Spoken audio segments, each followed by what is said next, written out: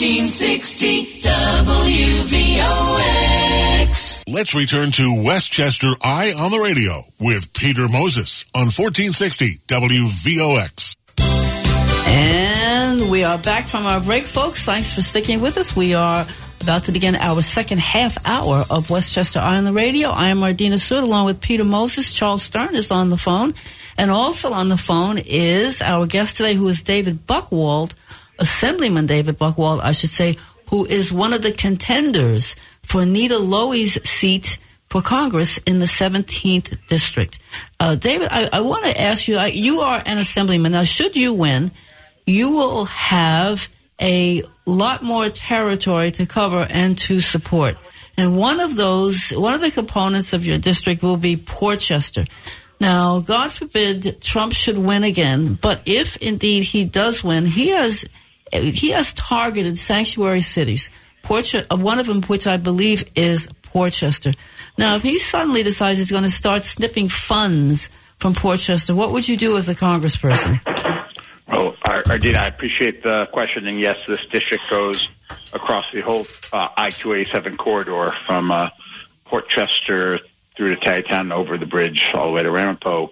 I very much believe that when Democrats go to vote June 23rd, it's important for them to choose not just a member of Congress, but to choose the member of Congress from New York's 17th Congressional District. And that role, which Nita Lowey filled so ably these many years, involves being a fighter for everyone in the district, and that includes certainly working with our local governments, let alone the county government and state government colleagues, and being an advocate for them. And that very much includes being an advocate for Portchester, something I've been happy to do, to stand with people in Portchester, making sure that Portchester, like so many parts of our area, is able to be a welcoming community. And if president of any political party threatens funding to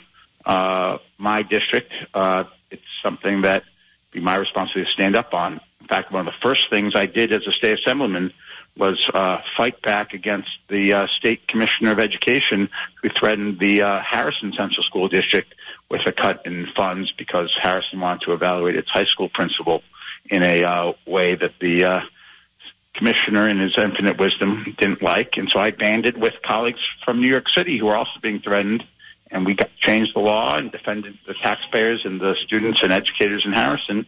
And exactly would be the same approach I'd take for Portchester and all around the 17th Congressional District. Hey, David, Charlie Stern here. I got a political question. I watched the News 12 debate yesterday, and what I saw is there seems to be, like, much like in the national level, there's like a couple of lanes. There's the progressive lane of candidates, and then there's the establishment lane. And you seem to be in the establishment lane, but it's very interesting. I didn't hear you mention this. This is some free political advice for you. You have done you have done the one thing that they would all love to say they would do, which is to flip a district from red to blue. You've done that, and yet you're not positioning yourself with those progressive candidates. So what do you think is going on? How's it going to work? Although I encourage everyone to watch the replays of the News 12 debate, and it's available online as well. When I launched my campaign, and I very much stand by this, I believe I am the true progressive in this race. We've gotten to a point right now where historically has always been valued in a Democratic Party, which is standing up for things like women's right to choose and the environment and education and gun safety, isn't always what every single self-proclaimed progressive is going for. I'm one who actually produces results, and I think I've passed more progressive legislation than any other candidate in this race. So I don't think that's a choice between being effective and being a solid advocate for democratic values. But I, very much believe that really this is as much a race between, folks who are willing to roll up their sleeves like I am and solve problems for voters in Lower Hudson Valley, and those who think it's sufficient to stand as loudly as possible on top of a soapbox and think that that's going to win the day. We have to have someone who's going to take it to Republicans, and certainly the fact that I defeated a Tea Party Republican is something I'm very proud of. I'm even prouder of the fact that in my assembly district, we went from having 2 of the 9 towns having majority Democratic town boards to now 7 of the 9. I like to think a little bit of that is my leadership on behalf of the party, but of course a lot of it is not just your leadership, your presence. Yeah. You don't get around as much as Latimer, but nobody gets around as much as Latimer. George is the quintessential Wee Patel politician, the best in the business. And one day he might be willing to lend me his cloning machine that allows him to be everywhere at once in Westchester. He's certainly, along with Congressman Lowy, a political mentor of mine. And I certainly made sure that within the Assembly District, I try to get everywhere I can. And if I'm not somewhere, someone knows it's because I must be somewhere else. And that's the nature of being an elected official. It's nice to hear you, Ardina. When you asked the question, I was waiting with bated breath to hear David's response to it. But you're approaching this race with a lot of passion, a lot of outward passion, not just inner passion, and that's good to hear because you have a lot of people who are also in the race, and you're not someone who does a lot of word salad. But I think it's great that you're being so upfront about what you think, and in an animated way, in a different way than some people might perceive you to be a low-key but highly effective politician. You're showing a lot of grit and passion about this race. Well, I appreciate you saying that. Let's flip this way. I wouldn't be able to get so much done if I didn't have a mode of being able to express myself with forcefulness. It would not be law in New York State right now for New York State to turn over the tax returns of top government officials if I wasn't passionate for taking on Donald Trump and folks like him who want to just hide their personal finances from voters. That's a bill that's now law that Donald Trump is suing over. And I really feel that, you have to have your core values and push for them. And hopefully folks as part of this campaign will see that I'm not just a passionate advocate, but I'm an effective advocate, and marrying those two together is exactly what we need. But, David, you're in a primary, and you've got 9 serious competitors. They're all saying that they're running against Donald Trump. They're all saying that they're progressive. They're probably all going to go for the Working Family Party line. Do you think there'll be competition for that this time? Oh, there will be. They've decided to give their backing to another candidate, which is what it is. But I do know that whereas, exactly as you said, they will be saying things. Their rhetoric will be great. But what will not be great is a record of success, because most of them don't have any record really to run on. I am someone who, as much as I will want people to take me at my word, because I do believe my word's my bond, you really don't have to.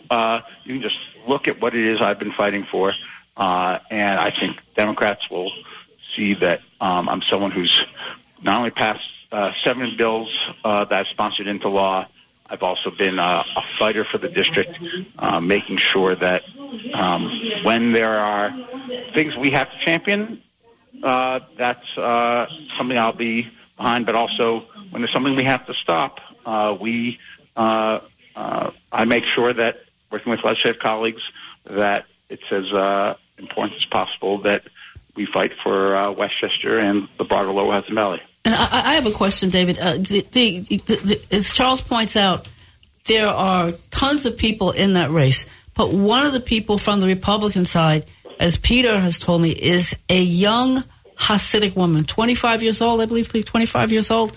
And within your district, there is a large Hasid voting bloc, and she's running on the Republican ticket. How are you going to compete against that? Well, first by winning the Democratic primary. I'm totally convinced that the winner of the Democratic primary on June 23rd will be the next Congress member.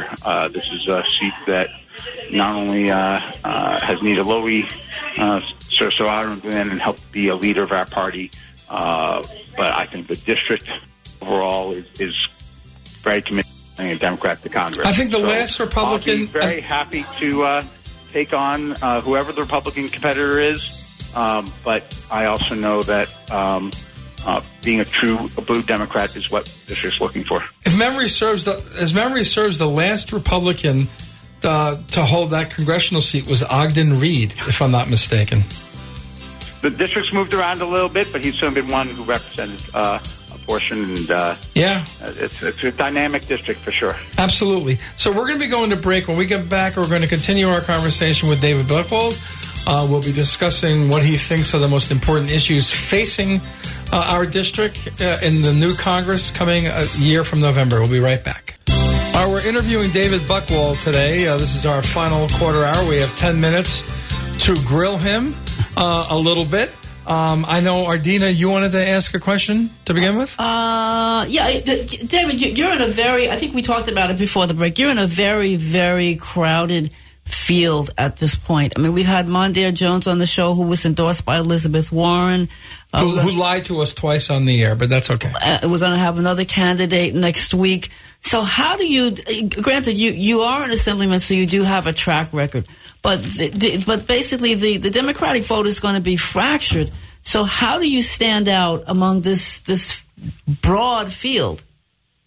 Well, first, I think there are 42,000 registered Democrats who already know my record from having represented them.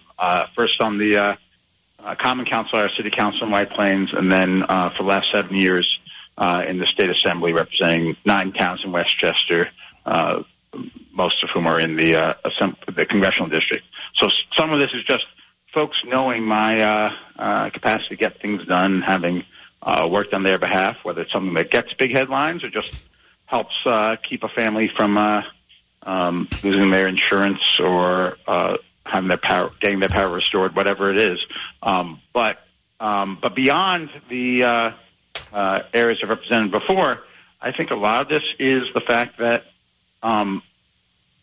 Westchester County Democrats are coming to recognize that we have to make sure we put our best foot forward from day one in selecting our new Congress member, and that's why all 7 local Democrat committees that have made endorsements have endorsed me. Last week we announced CWA's endorsement. Before that, our County Clerk Tim Idoni, and just last week again, Chairman of the County Board of Legislators Ben Boykin.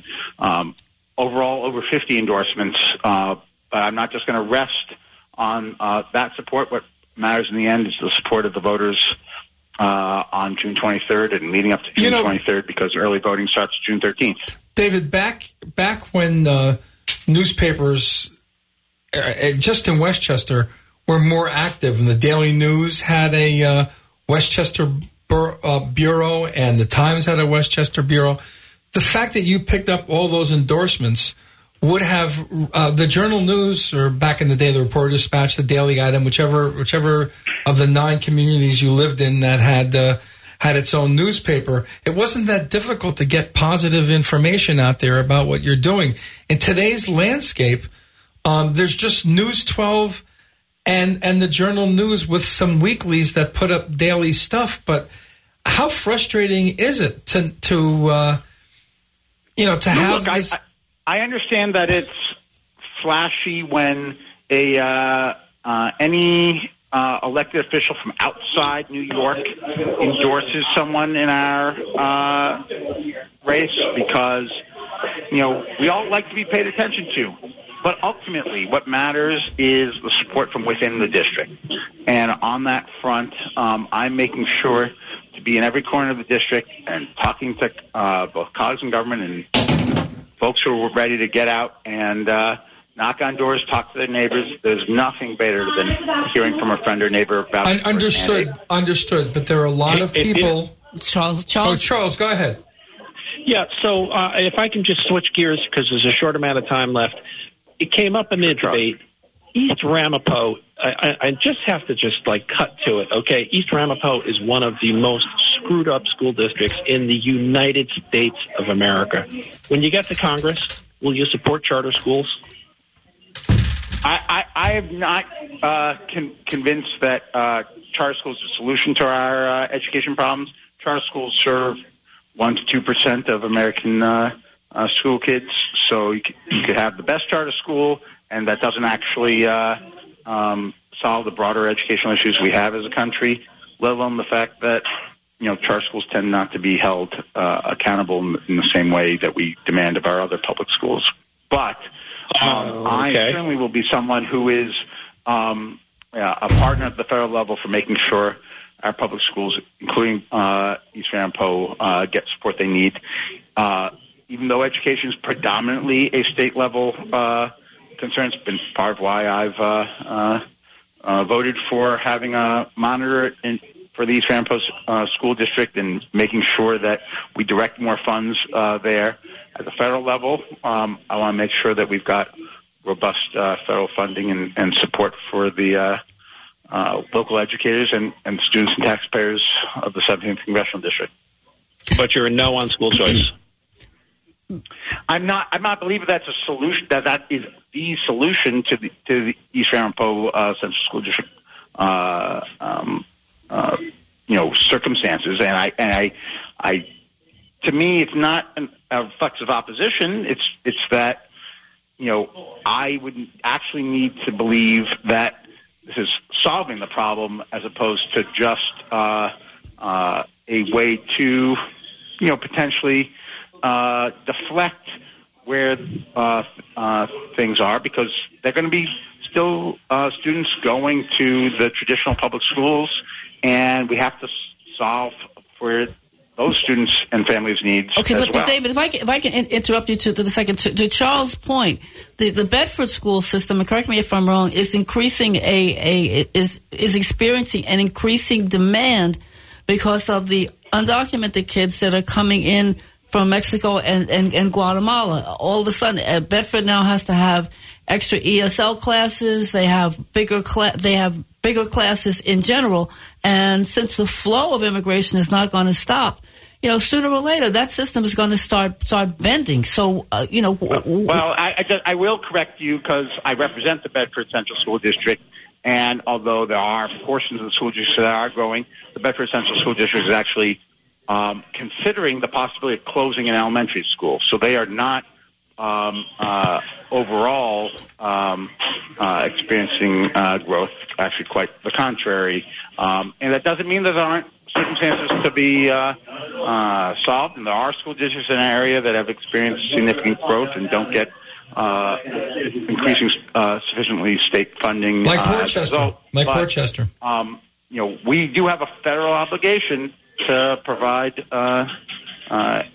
fair public education to all youngsters, and of course, most of these school-age kids are here not because they made an affirmative decision themselves, but they're part of a family unit that came, and that's part of why I support things like the DREAM Act to recognize that we want these youngsters to be as productive members of our society as possible. But is that not creating a greater demand on the public school system, which might give some credence to the charter schools taking some of the overspill? Yeah, also, charter schools represent about 6% nationally of all public school students. So it's a little more than you think there, David. Well, maybe nationally. It's certainly not the case in New York. But in any case, even if you accept the 6% number, we still got to work for the other 94% as well. And I think that's something that, suffice to say, is not a decision that's going to be solely made in D.C. One of the roles of a Congress member is to be respectful of decisions made at the state level and local and county levels as well, and not just be trying to do a top-down, one-size-fits-all approach. That was one of the things that, frankly, got us in trouble with Race to the Top and No Child Left Behind, is that they did not leave flexibility for school districts and increased costs with mandates that were put down from Washington and Albany. All right, we're going to have to cut that off right now because our show is coming to an end. David, give me a 30-second pitch on why you should be the candidate. Sure. Well, everyone should go to davidbuckwaldforcongress.com and learn all the more about me and my platform. But if you want to deal with gun safety, defending women's right to choose, keeping tax under control, addressing climate change, and combating corruption, David Buchwald is your candidate. Okay, that was really good. Next week we have Catherine Parker. Everybody, have a wonderful week. I thought that was a really good exchange with David Buchwald.